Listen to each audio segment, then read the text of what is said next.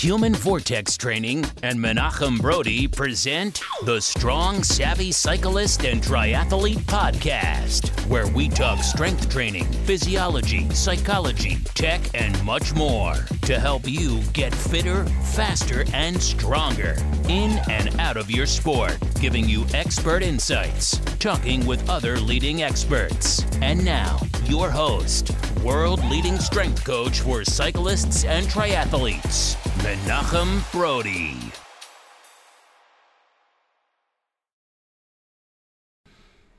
Hi, everybody, and welcome to episode 82 of the Strong, Savvy Cyclist and Triathlete Podcast. This week, we are going to talk about purposeful movement, the golden ticket to strength training for performance.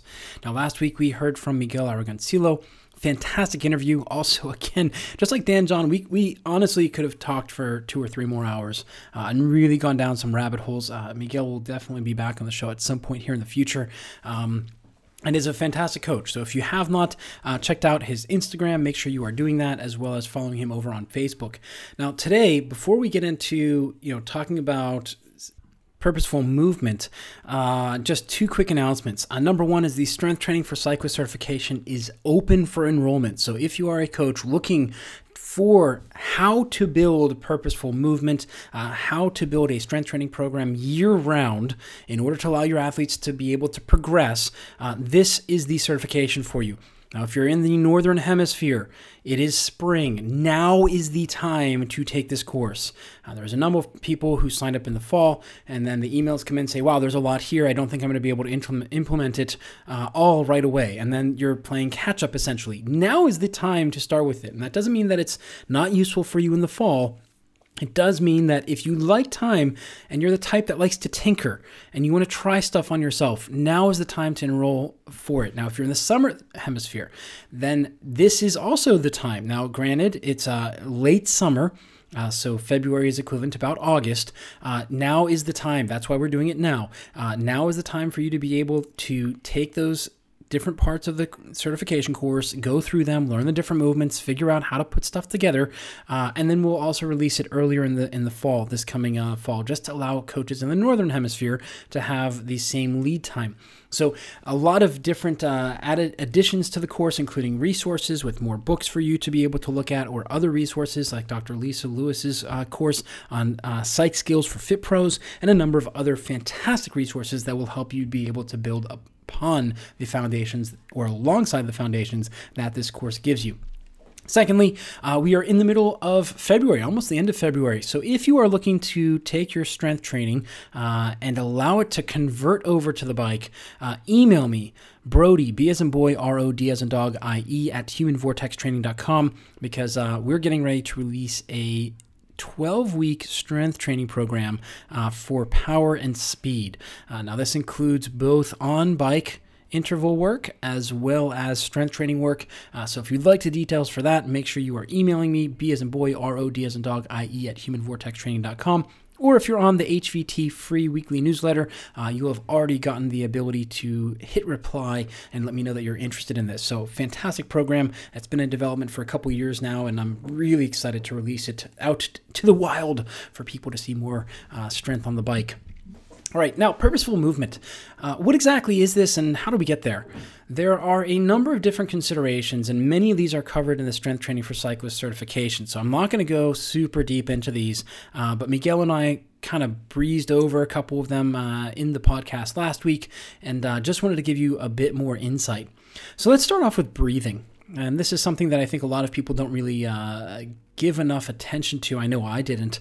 It's just now starting to catch on in the general public, general coaching theme throughout the different levels. Although, at the USA Cycling Coaching Summit in 2018, I think there were about 10 or 15 people attended the lecture on breathing. And unfortunately, I didn't get to meet with the presenter. But I was really disappointed that there were only a handful of coaches really interested, because that really is the basis for everything we're doing, right? Movement is on top of that, but your ability to breathe and breathe well, get movement in the right places, it acts like an oil for a lot of the joints of the upper body. As cyclists and triathletes, our rib cage tends to get tight, our upper back tends to get tight and rounded in a kyphotic curvature or that hunchback, because most of us are on computers all day or at desks, and then in Corona we're at home watching Netflix, whatever it may be, reading books. You're still looking down and forward in that posture, and breathing can really help you get things moving much better, as well as change the internal environment. And that's really where purposeful movement starts from. So I just had a phone call a couple days ago, or a couple weeks ago at this point, with a triathlete. Tested negative for corona, but we do think that it was a false negative because the signs and symptoms are mostly there. They were functional, they weren't stuck in bed, but the recovery after and a few of the symptoms that they had during lined up very strongly with a very mild case of corona. And in their line of work, they're in a high exposure risk group.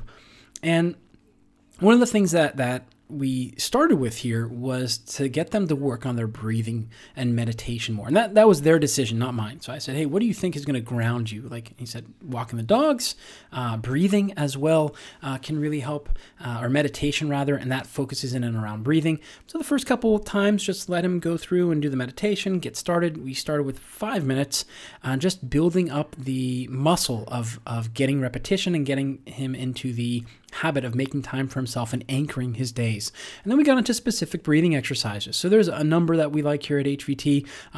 Those are going to be shared with you. We have crocodile breathing, hands over head breathing. Again, in the certification course, I go over some of these, as well as the book. Sphinx breathing is another one. So the Vortex Method, my first book, is out there. You can pick that up and see those basic level breathing exercises. But that's really at the core of everything that we do, in that getting you to be able to breathe better, relax tight muscles, and you would be amazed. I posted a couple weeks ago, the end of January. I was 2:53 in the morning. I couldn't fall asleep for whatever reason. I think it had something to do with the course. We've been going back and forth about adding something to the course. I'm like, I don't know if it's ready. I don't think we actually ended up adding it because it wasn't ready. But essentially, I couldn't fall asleep. So I posted, and a lot of people put on stuff with screens and this and that. And a couple people mentioned breathing. Box breathing was one. Ken mentioned box breathing. And another one was specific time of breathing. Now, this is going to change the internal environment. When you start to actually breathe and take your time, inhale through the nose over 5 seconds, hold for a count of 3, and then out through the relaxed jaw for a count of 11. This has a big impact on your internal hormonal environment. And this allows you to be able to clear out a lot of stress, allows you to be able to dial down the acidity, so to speak. Now, if you're a physiologist, I know it doesn't actually dial down the acidity. It just introduces or allows, well, I don't want to go down this rabbit hole too far. It does decrease the acidity in the muscle, because just even a 3% constant contraction of a muscle is going to lead to a buildup of acids because the blood flow is not able to get the capillary exchanges in as much. So if you actually breathe better, you are going to decrease the acidity. Let's not go down that rabbit hole, okay? So no emails on this. I know it's complex. I know that's very simplified, but let's just leave it there for today. But breathing really is at the basis of it. So each session that starts with the breathing serves 2 purposes. Number 1 is to decrease the amount of stress in your body, to relax muscles, because loose is fast and fast is loose. You cannot be an explosive athlete, or in our case of cycling and triathlon, a pulsing athlete, because that's really what we're producing as we go down the road. We need to be relaxed in between foot strikes on the run, and you just do a little bit of a pulse to allow you to just generate a little bit of energy through that spring. That's what great marathon runners do. They're micro pulses as they go down the road. It's the same thing as you go through the bike. It is these small micro pulses of strength that you're producing down to the pedals to allow you to move efficiently. And this is where riding is very much a skill. You need to be able to learn how to handle your bike, braking, cornering, bumping, all these different things without tensing up. Because as soon as you tense up, you lose that ability to be able to produce these pulses as you go down the road.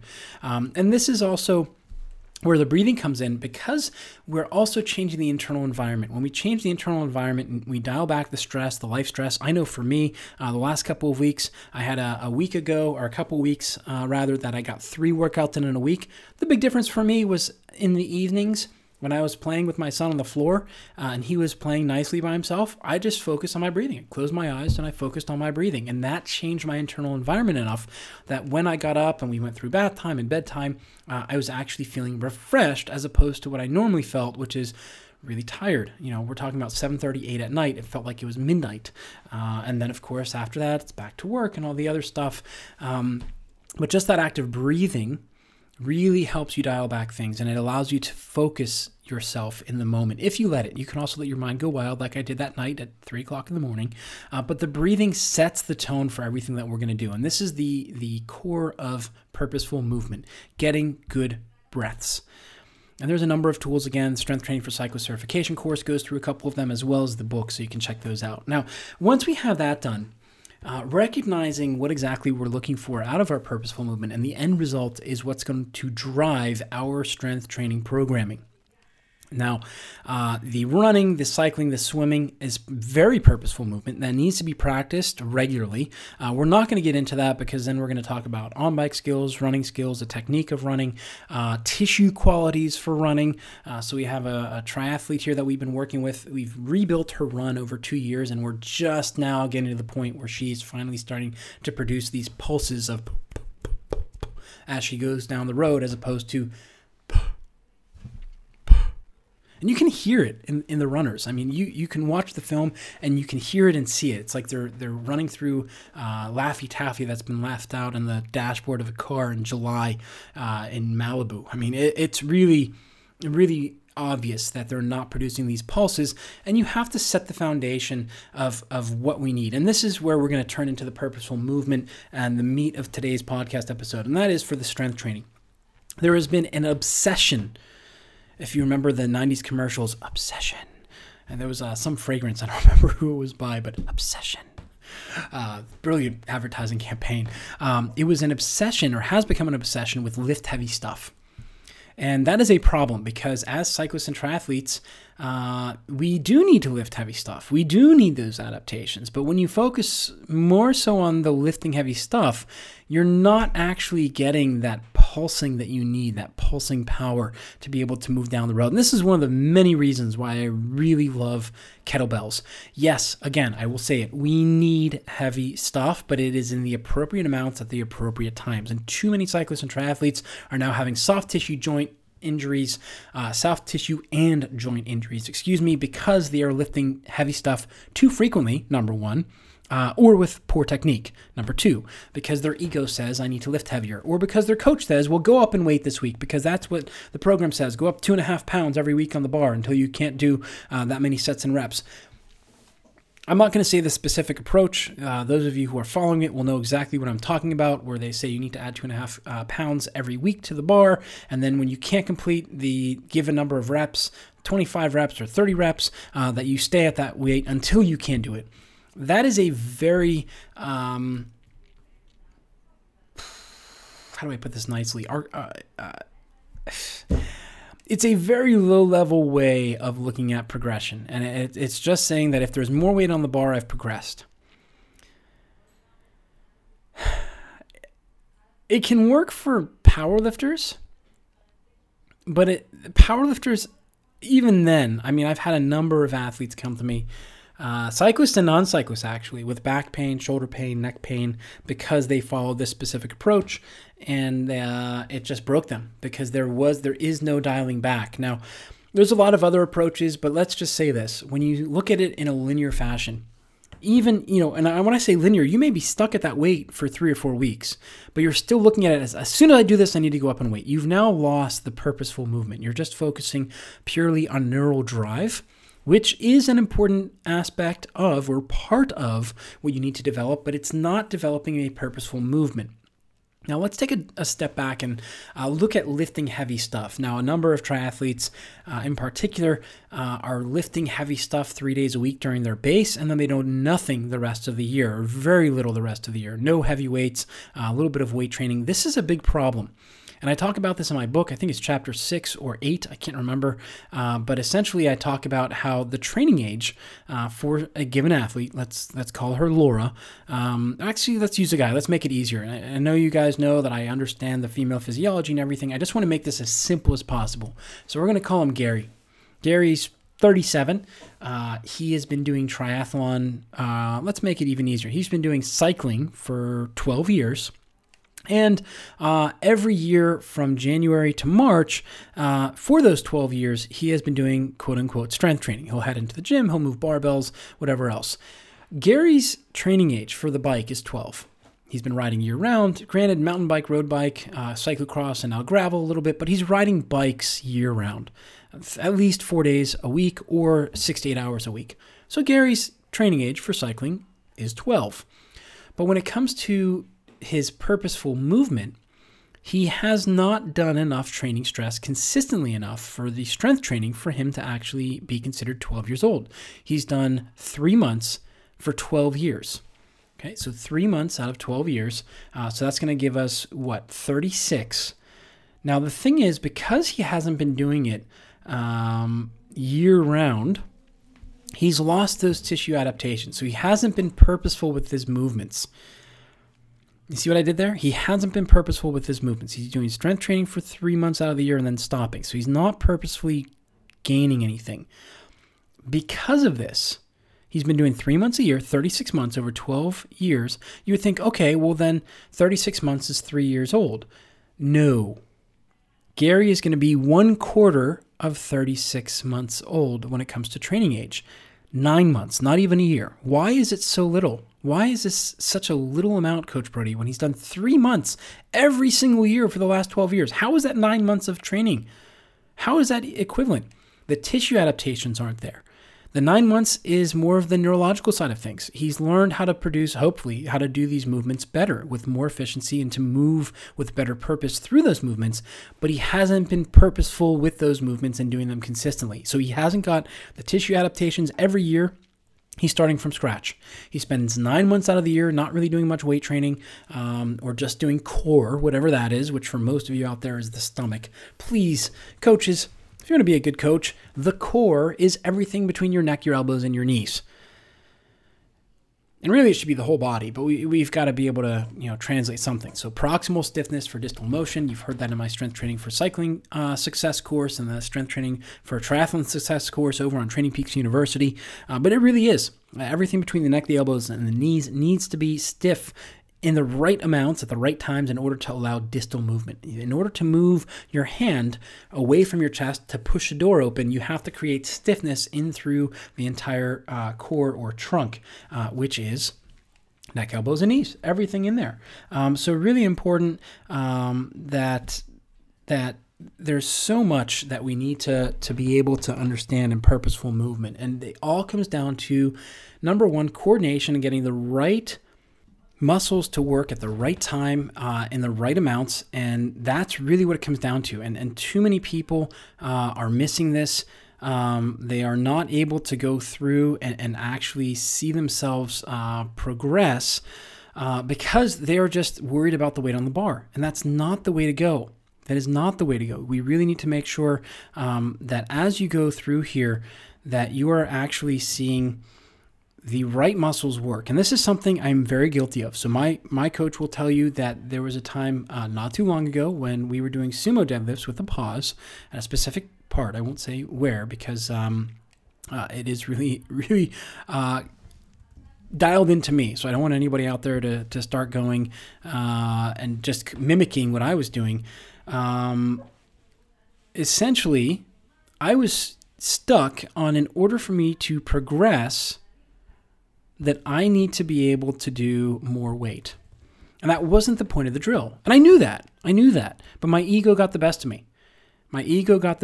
So instead of saying, okay, well, I'm going to stick with making sure that I'm getting the right movement from the right places, the right muscles, especially when I get to the last 1 or 2 reps. And these were sets of only 5 or 6. It really was a very, very light, low amount of weight and light repetition. So the volume was very low. So we weren't looking at anything. And I was like, oh, this is too easy. Oh, man. the reason I do that is because I know that I have another number of athletes out there that have done the same thing. So I saw that, hey, you know what? This is too easy, so I'm going to make it harder because that's what I should do, right? I need to be at a 7. Well, the goal was for it to be an RPE of 5 in the end. And essentially, really what we're looking for is for you to be able to go and be able to dial into your needs through understanding what the purpose of the session is. So this is something that as I go through is really, really important to communicate to the athletes. There are some times where we'll repeat the same session for 3 to 4 weeks. And the athletes go, I think there's something wrong with my training plan. Why am I doing the same program again? And it's because we're refining the movement patterns. So the purpose of the training program at that point is actually to refine the movement patterns. We're not looking to add weight. I want you to be able to do this, go from an RPE of 7 to an RPE of 5 with the same weight.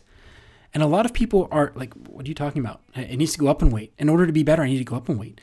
Well, it doesn't really work like that. What we really want to get out of this is to improve your efficiency. You're an endurance athlete, right? You need to be able to endure. So thus, it should take you less energy to be able to go out and complete this is really what we're looking for.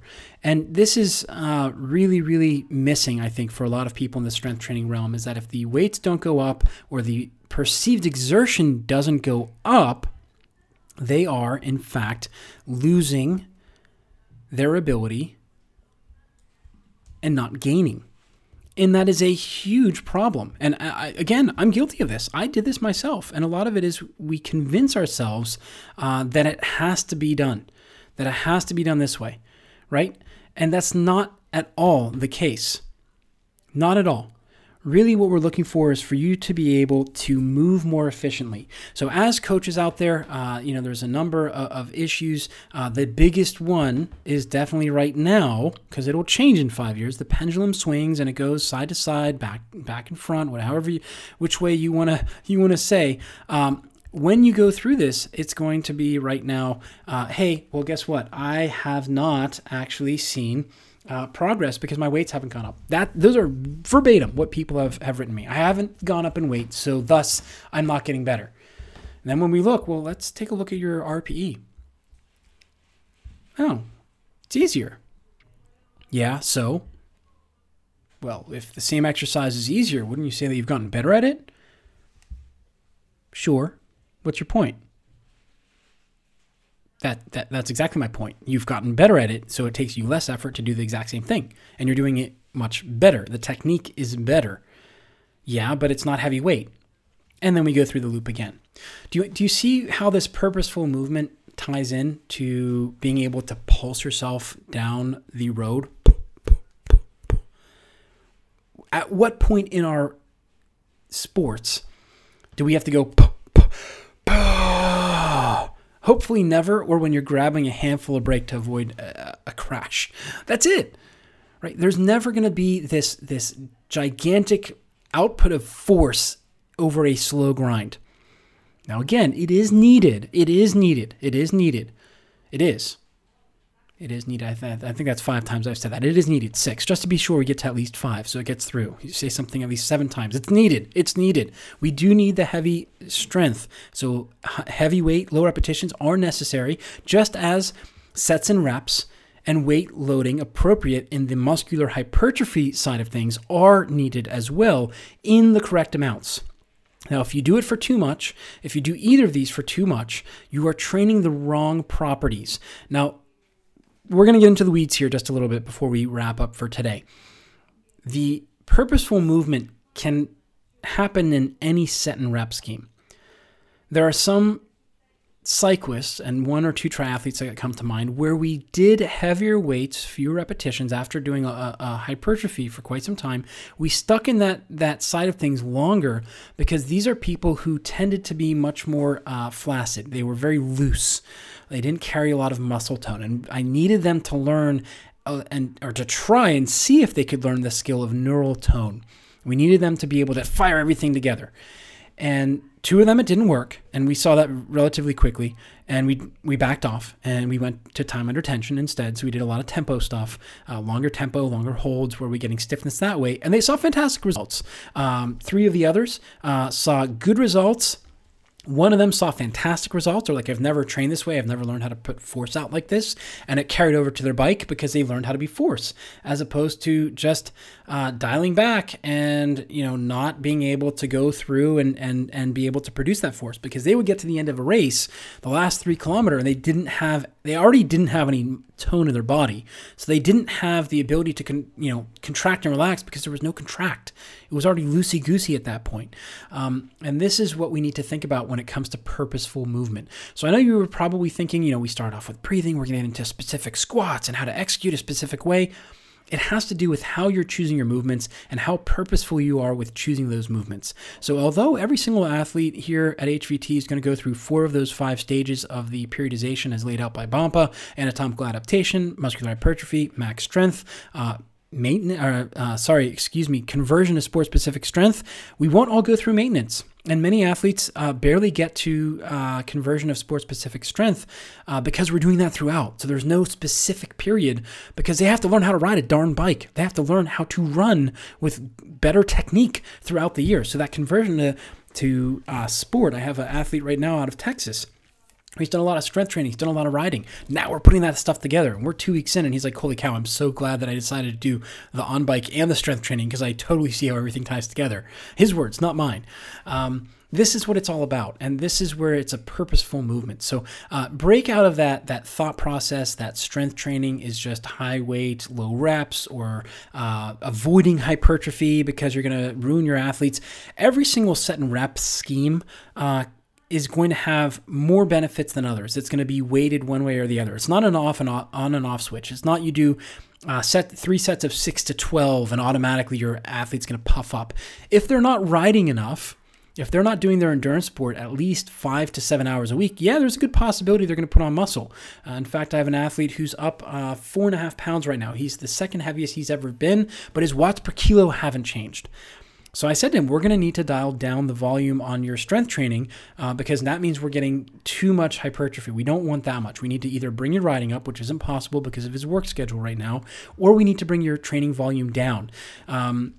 And we'll see. We'll see his responses. We just started that, so we'll see in 2 weeks. But ideally, what I'd like to do is see him slowly come down in weight. And he says, oh, okay, my weight's now at, let's say 165 instead of 167. And it's just happened because we're keeping the volume of strength training and those adaptations in balance to how much or how little riding he's doing. And again, it's based around his riding. So I'm not going to stop strength training, but we are going to dial it down. And we've dialed it down about 30%. So I fully expect, and he does all the other stuff right. He's sleeping, he's getting the recovery right, the adaptations in between. He's skipping sessions or pushing them around later in the week if he needs to, and communicating, hey, you know what, on today's ride, I stopped at this repetition because I felt my power wasn't repeatable or it wasn't repeatable, etc. So as we go through this is what purposeful movement is. It's not just following a training program and executing it with great technique. It's being purposeful in how you're selecting things and how you're matching them. So how you match your on-bike to your running and how you match your strength training and how you match your running to your strength training is going to greatly matter in the results you're going to get, because you need to be purposeful with that. So that's it for today's episode. I hope you enjoyed. Make sure you are sharing it with 3 to 5 others who need to hear this about purposeful movement. It's not all heavy weights. It's not avoiding hypertrophy. It's getting the right amount at the right times and matching it and being very purposeful throughout the year to maintain your strength training as you go. So make sure you're subscribing. Give us a review. Until next time, remember, train smarter, not harder, because it is all about you. That's it for this episode of the Strong, Savvy Cyclist and Triathlete Podcast with world-leading strength coach for cyclists and triathletes, Menachem Brodie. Don't miss an episode. Hit that subscribe button and give us a review. For more exclusive content, visit humanvortextraining.com or get the latest expert videos from Coach Brodie on the HVT YouTube channel at HV Training. Until next time, remember to train smarter, not harder, because it is all about you.